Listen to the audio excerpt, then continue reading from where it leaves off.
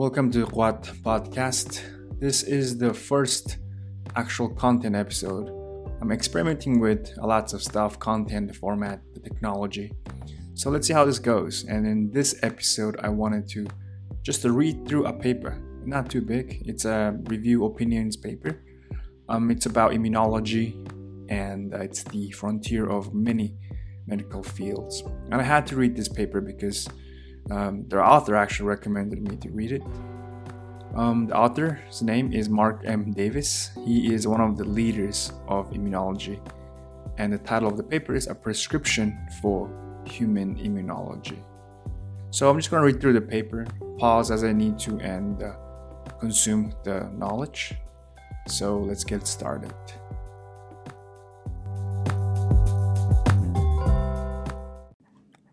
It's 1 a.m. and yesterday I wanted to start the podcast because I was reading paper and I want to deliver this complicated paper in an easy way to the world. And I'm glad that I used Anchor.fm because I went to their website, made an account, made a recording, and boom, boom, bam, I have my first podcast. And tonight I finished my second podcast with Anchor. So if you want to tell the world something that you're passionate about, download the free Anchor app or go to the Anchor.fm to get started.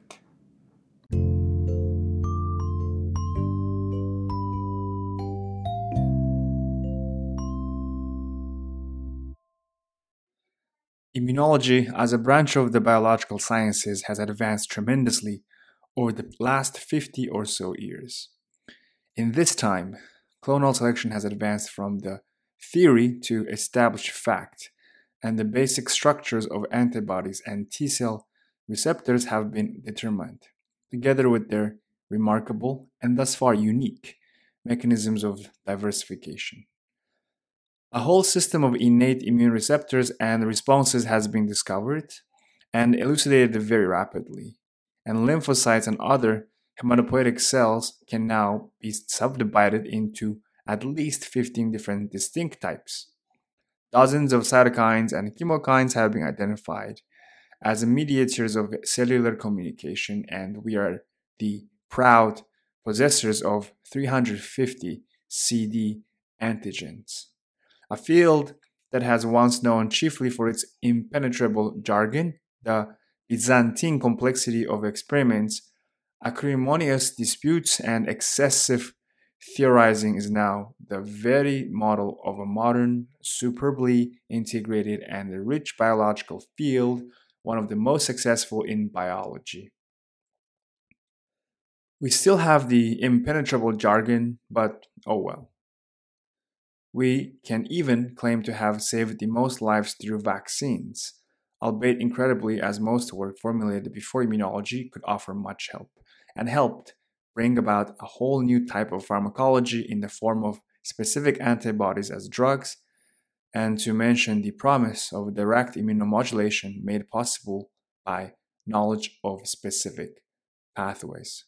So that was the first paragraph. And this paragraph basically talks about all that goodies that came in the past half century. Okay, so let's move on.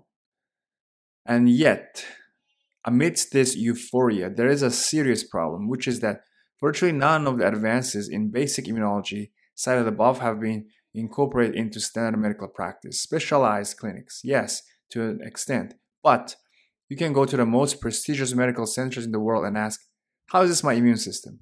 And, oh, how is my immune system? And after a short period of eye rolling and looks of amused incomprehension, you might, if they don't just throw you out,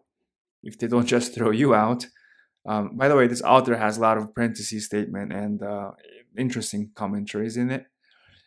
Be offered a white blood cell count, which you should probably decline. Ask about blood lipids, though you will be greeted with warm smile, minor bloodletting, and morality tales about good and bad cholesterol. Okay, so that was the second paragraph, and basically what it's saying is, hey, we made lots of discoveries in the past century or so, but when you go to the doctor's office, right, you can't just ask, how's my immune system? And that's because we don't know how to measure it. There are many reasons. We just know how to count white blood counts, how many white blood cells you have, and different maybe cell populations, but still, looking at a patient's immune profile is not a standard practice, and people don't even know how to do it. That's the message of the second paragraph.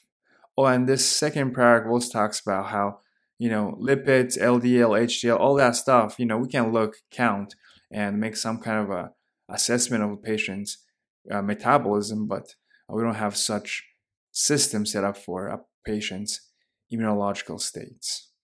Okay, let's move forward. Third paragraph. So, what's the story here? Is this because the immune system is not important for health? No. At least since AIDS and bubble boys, everybody and their grandmother knows that the immune system is central to his health and that a particular deficiency or misregulation can have severe consequences. Which is also not news to millions of people suffering from almost 90 different types of autoimmunity or more than 100 inherited immune deficiencies or increased susceptibility to infectious disease or cancer because of drug treatment for or aging. So this third paragraph just talks about that immunity is important. That's its less importance is not why we don't look at it. It's very important. So maybe the fourth paragraph that I'm about to read is going to tell you about why we don't look at immune system in general healthcare. So I'm going to read the fourth paragraph. It is also becoming clear that many diseases that were not previously thought of as immunological, such as atherosclerosis or Alzheimer's disease, have a basis in immunological mechanisms. The list of these will only grow as more research is done. In fact, people are so aware of and worried about their immune system that there's booming business in products labeled immune boosters available at pharmacies and health food stores near you. And yet, there can be no basis for such a claim unless there are metrics of immune function that can show such a boost. A central thesis of this essay will be that immunologists should establish metrics of immunological health in humans and mice too, for that matter, in order to both better understand the diseases that we study and to make what we know more accessible to the public and the general medical community. Okay, so that ends the first part of the paper. I just read 4 paragraphs. In summary, it talks about how we found a lot about interesting immunological things in the past half century. We, however, cannot just go to a doctor and ask about how our immune system is doing, although our immune system is very important. Many diseases actually are strongly linked, if not caused by immune problems. And the author advocates for coming up with a metric to measure a patient or a person's immunological states. Let's move on to the second part of the paper, titled Over-Reliance on the Mouse Model. I see what's coming. Okay, let's read it. How did we arrive at this state of affairs? A good case can be made that the mouse has been so successful at uncovering basic immunologic mechanisms that now many immunologists rely on it to answer every question. Where it was once common to use a variety of species, there is now such an abundance of reagents available in mouse immunology that one has to have an overpowering reason to work in other species, including humans. It has just raised the bar of evidence required for journals and grant reviewers, as pointed out by blah blah and blah blah, 2 different authors and papers that I don't want to read their name. This has skewed the field so much that most clinical trained immunologists keep at least a few, and usually a lot more, mice in the back room so that they can have a steady flow of paper, grant funding, etc., etc. And some have abandoned human work entirely as a lost cause. But this is just the price of progress, no? Well, except that mice are lousy models for clinical studies. This is readily apparent in autoimmunity, parentheses another paper cited, and in cancer immunology, parentheses another paper cited, where are dozens, if not hundreds of protocols that work well in mice, very few have been successful in humans. Similarly, in neurological diseases, the mouse models, have also been disappointing. Why has the mouse been so unsuccessful as a clinical model? A number of possibilities have been put forward. One is that the use of inbred strain creates a wealth of homozygous recessive defects that skew the regulation of the immune response, cited in the paper. Another potential culprit is the artificiality of many disease inducing protocols.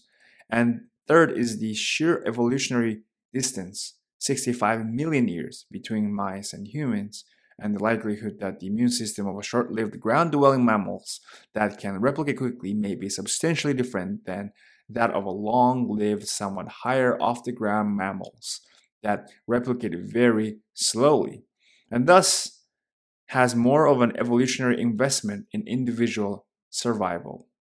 In this regard, Blah and Blah have carefully delineated the many differences between mice and humans with respect to various immune markers, as have recent reports contrasting human versus mouse phenotypes. Citation, in specific gene deficiencies.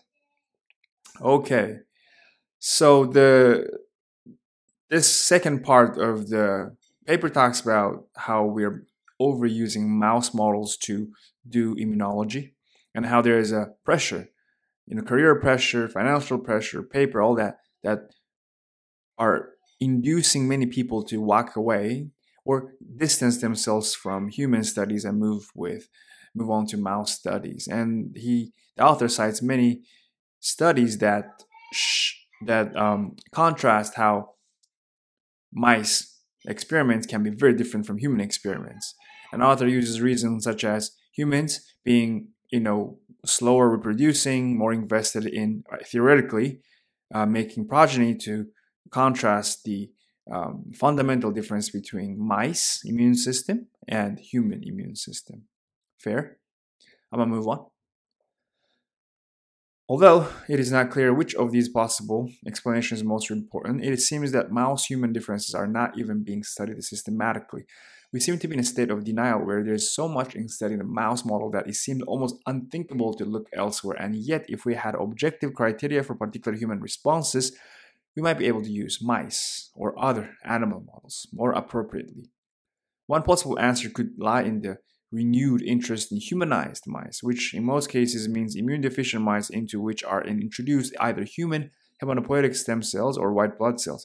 Although promising, it should not be assumed that such mice are equivalent to a human immune system in any respect, unless it is demonstrated to be so by a variety of objective measures. Many of these can come only from developing metrics of human immune function. Thus, only a very important reason to develop such metric is that they would allow us to see any particular animal model with much more confidence. Okay, so that ends the second part of the essay that's focused on saying negative things about mice. And I buy the argument, mice and human are different. We don't even know the difference, but they have many fundamental differences. So now let's read on. Oh, also the important part of the second part is that to understand the difference between human and mice immune system, we still have to study human immune system to be able to contrast these two. So it looks like we have to study human model, which is the title of the third part of this paper, the human model. So I'm going to start reading this part. The human model.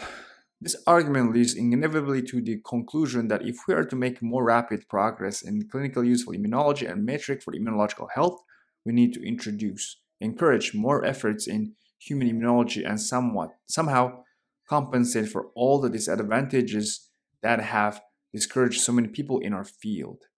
Here, a good illustration of what can happen is the field of human genetics. Long ago, in the 1970s, human genetics was one of the least happening fields around. There was not really much about how you could do in most cases besides describing a mutation and constructing a family tree. Among geneticists, human genetics was considered a backwater compared to what could be done in bugs, flies, and worms. Then, gene cloning came along, and especially the Human Genome Project.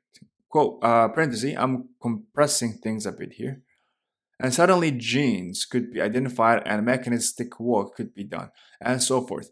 This has transformed the field, and hardly a day goes by now without some new discovery in human genetics.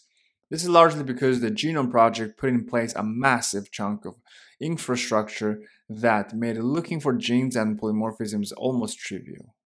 And so, people could focus on more interesting things. The other useful lesson of the Genome Project is that it showed that the typical academic lab is not the be all end all of how science should be done, but the more industrial models can, in some cases, be more appropriate.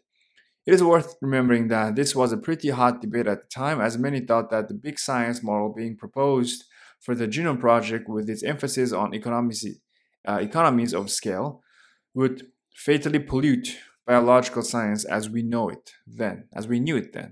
Luckily, the big science proponents won the argument, citation, with a significant help from Craig Venter and Celera, or we would still be working toward finishing the human genome today. The point is that although the relatively small academic labs, as we know and love them, are great for innovation and out of the box thinking, some problems in biology and other sciences for that matter, particularly those that involve a great deal of repetitive assay and data collection, are much better suited to a large scale organization and execution.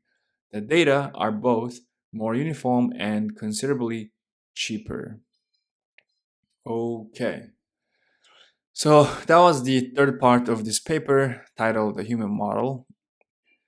The theme of this part is that we gotta look at human, and sometimes looking at human can completely elevate a scientific field.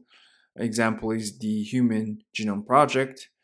And to do this kind of a human centric analysis, it's important to systematize how we look at human stuff, generate data, etc., so that we can analyze that uniform output from this infrastructure.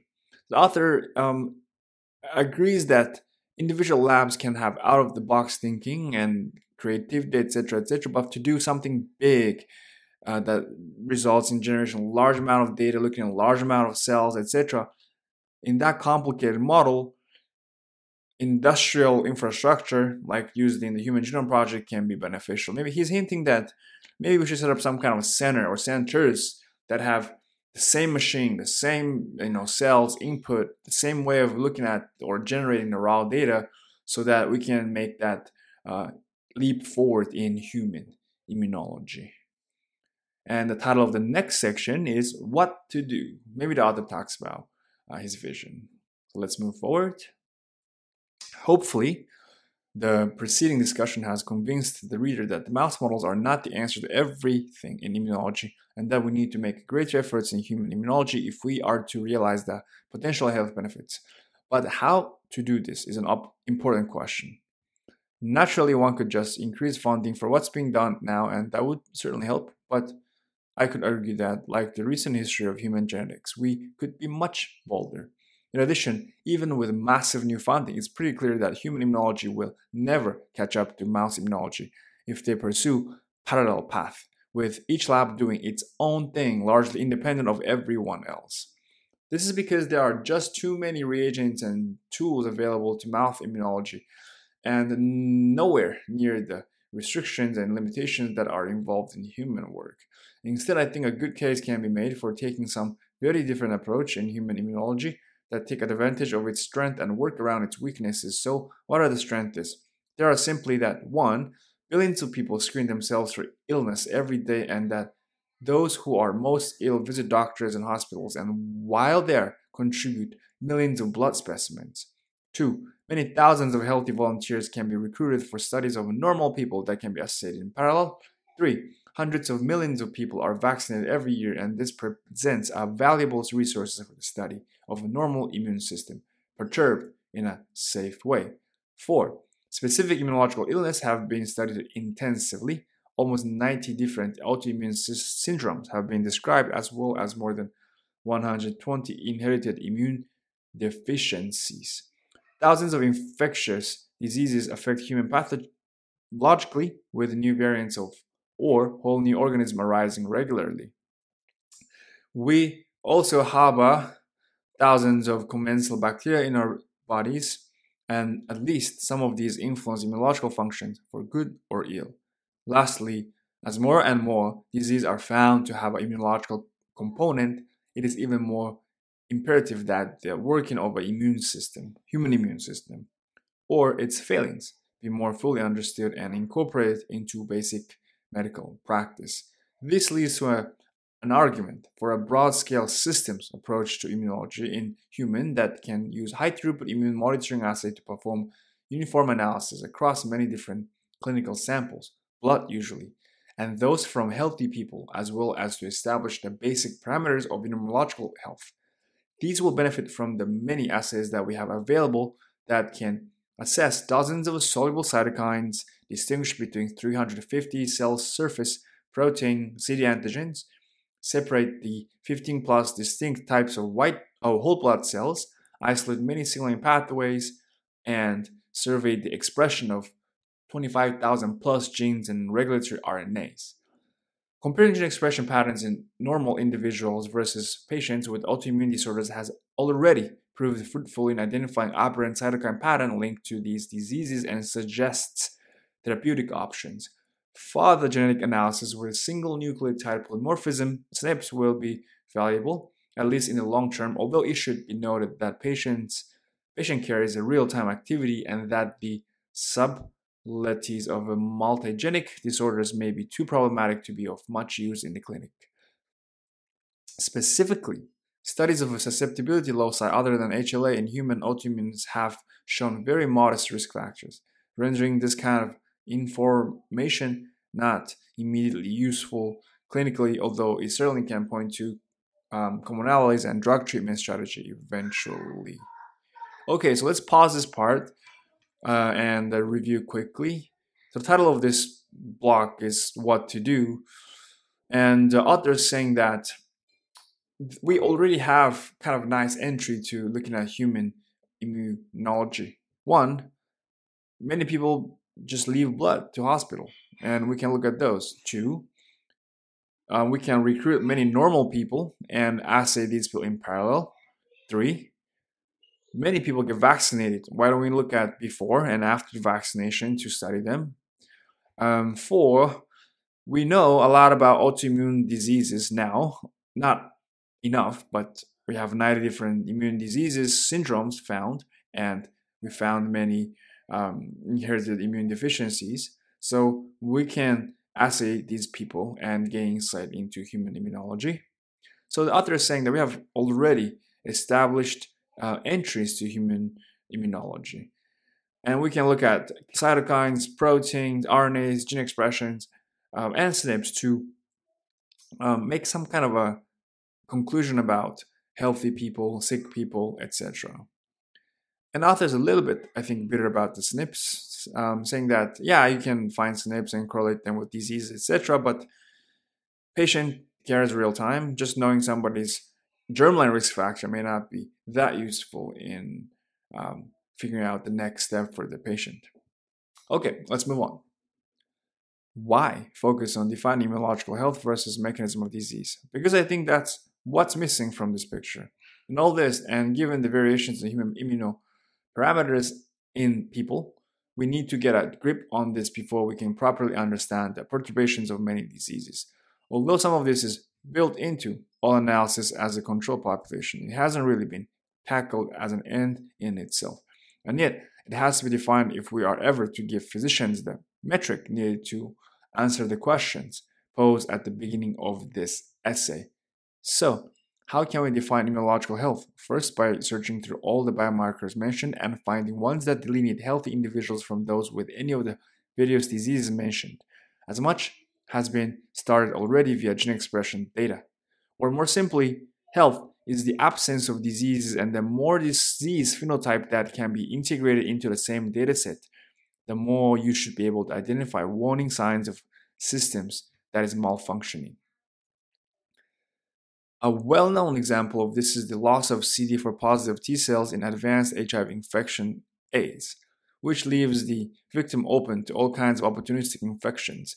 This example also illustrates a likely truism here, which is that immune system is made up of many interacting cell types, and the failure of any of these is likely to have a deleterious consequence for the health of an individual.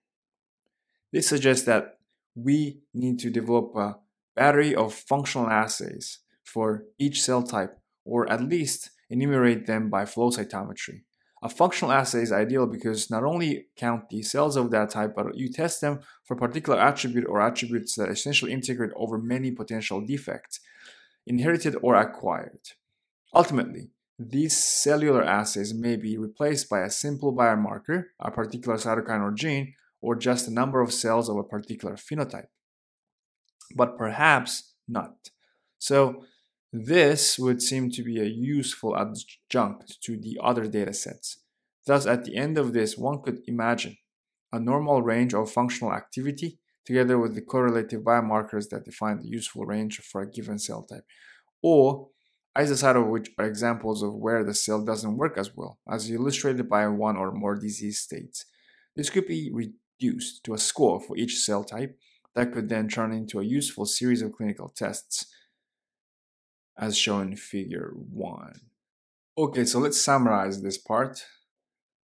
So the author is saying that we have these collectibles from patients, normal people, and for each cell population, T cell, B cell, or just for in general, we can make assays to see how healthy that population is. We don't even know what healthy population means, but the author is saying that let's just perturb them, like perturb the crap out of them and see, how they react and what's a good reaction, what's a bad reaction. We get to get a better insight into human immunology, immune system. And author is fantasizing or just thinking that one day we can have a score, like your credit score for each immune population. So when a patient comes in and asks you, hey, what's up with my immune system? You can give the patient that score. I think it's really nice. I think that seems like a future, and I like it. Okay, now let's talk about the figure 1, titled representative assay for a particular white blood cell. It's just very simple figure. It's a horizontal bar from left to right, left being overreactive and right being underreactive.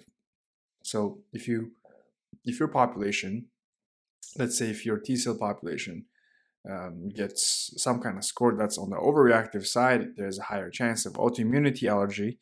On the other hand, if the T cell population gets scored towards the underreactive side, then you have weak T cell population, you might get diseases, aging, drug treatment, infection, mutation, blah, blah, blah.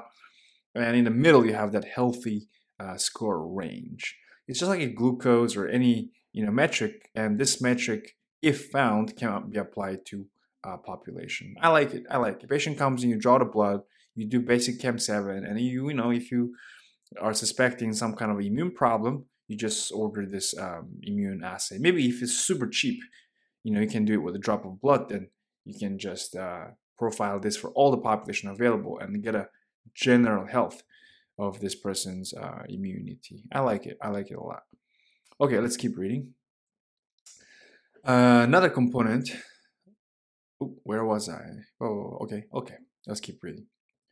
Another important component of this is to develop the informatics infrastructure that is able to handle this amount of information and perhaps most critically integrate the different type of data in the search for marker and the pattern for markers that correlate with particular disease state.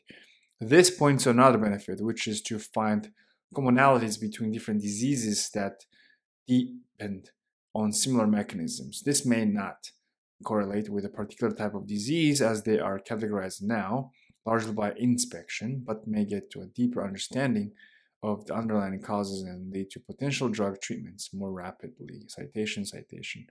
Another promising area of informatics is that of text mining, where various data can be pulled from literature to create a kind of general meta-analysis of the literature. Okay, so the last part, this is just last 2 short paragraphs of this blog titled what to do, and this last 2 paragraphs talks about the importance of informatics, data analysis. And my interest personally is this aligning diseases, right? Creating this the atlas of diseases.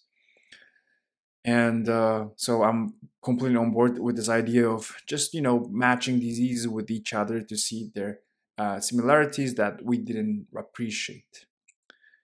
These similarities can reclassify some diseases, but I'm pretty sure inspection by many doctors over many years get you pretty good insights between the diseases. But we'll see. And this is my research interest.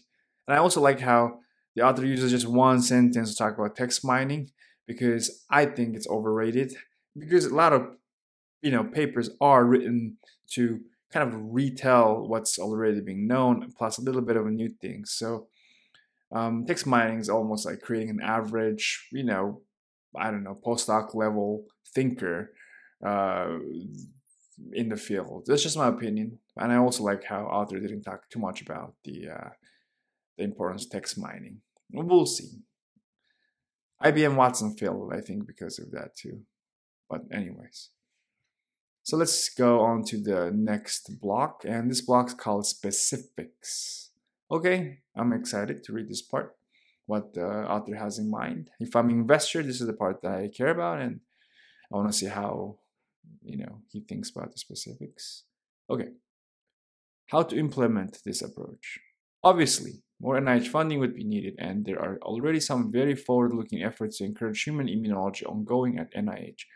Particularly, the Cooperative Centers for Translational Research and Biodefense created 6 years ago. Disclaimer, the author receives funding from this program, of course.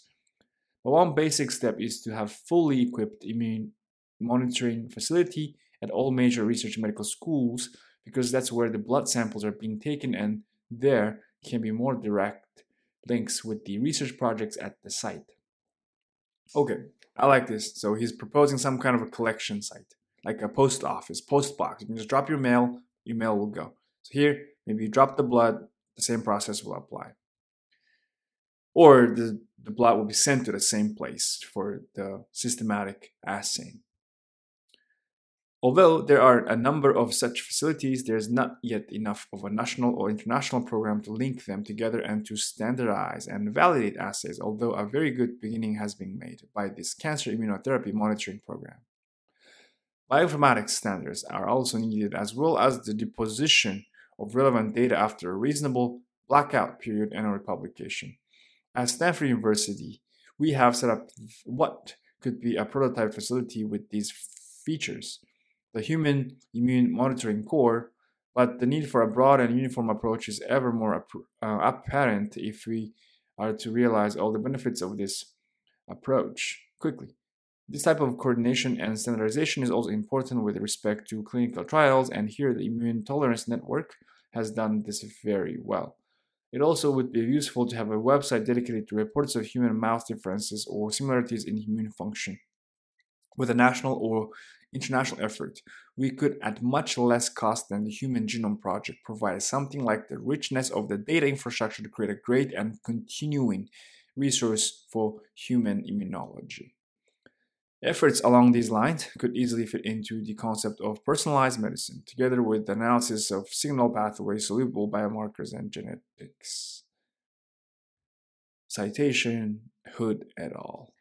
And I think Leroy Hood was involved in this author's training, if I remember correctly. Okay, so that ends this section about the specifics. And I think that what author is talking about here is that we need some kind of standardized data collection, specimen collection, processing infrastructure to move forward, just as the Human Genome Project moved forward with that systematic infrastructure. I like it. I think these are great ideas, and I like how doing this allows many data analysis myself to gain access to these things, right? Like COVID happened, and there are a lot of centers that started to release data in a nice way, in an easy, parsable manner. And I think that is crucial in inviting people to look at the data and make conclusions and theories.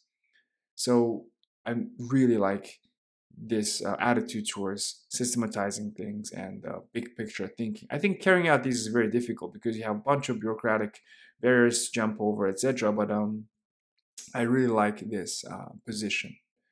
Now let's read the last part called concluding remarks. Immunologists have long emphasized the potential benefits of human health of basic research in the field. Although the mouse model has been spectacularly successful in advancing our understanding of basic immunological mechanisms, its record in formulating clinical useful protocol is much less impressive. Thus, to fully realize the potential benefits of immunology for human health, we need to place more emphasis on human studies and make greater efforts to allow it to flourish. This could also create a rich resource for future studies of new immunological principles, especially as human life in nature, more or less, outbred and exposed to many more diseases than lab mice. Finish.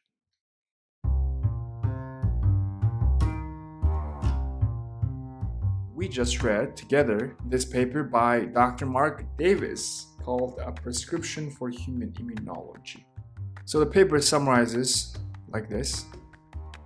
In the past half century, we made many basic science progress in understanding immunology.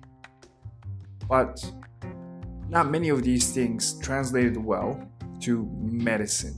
And to do that, we need to look at human immunity because humans are much more complex than mice, which powered the basic immunology advances that I just mentioned. And then to do that, we need to maybe take advantage of many entry points we have, like drawing patients' blood and getting samples and further delving into autoimmune patients, etc., and systematically collect this data, create infrastructure, analyze it, name it, and eventually make assays to be able to score maybe each population or a person's immunity overall. Yeah.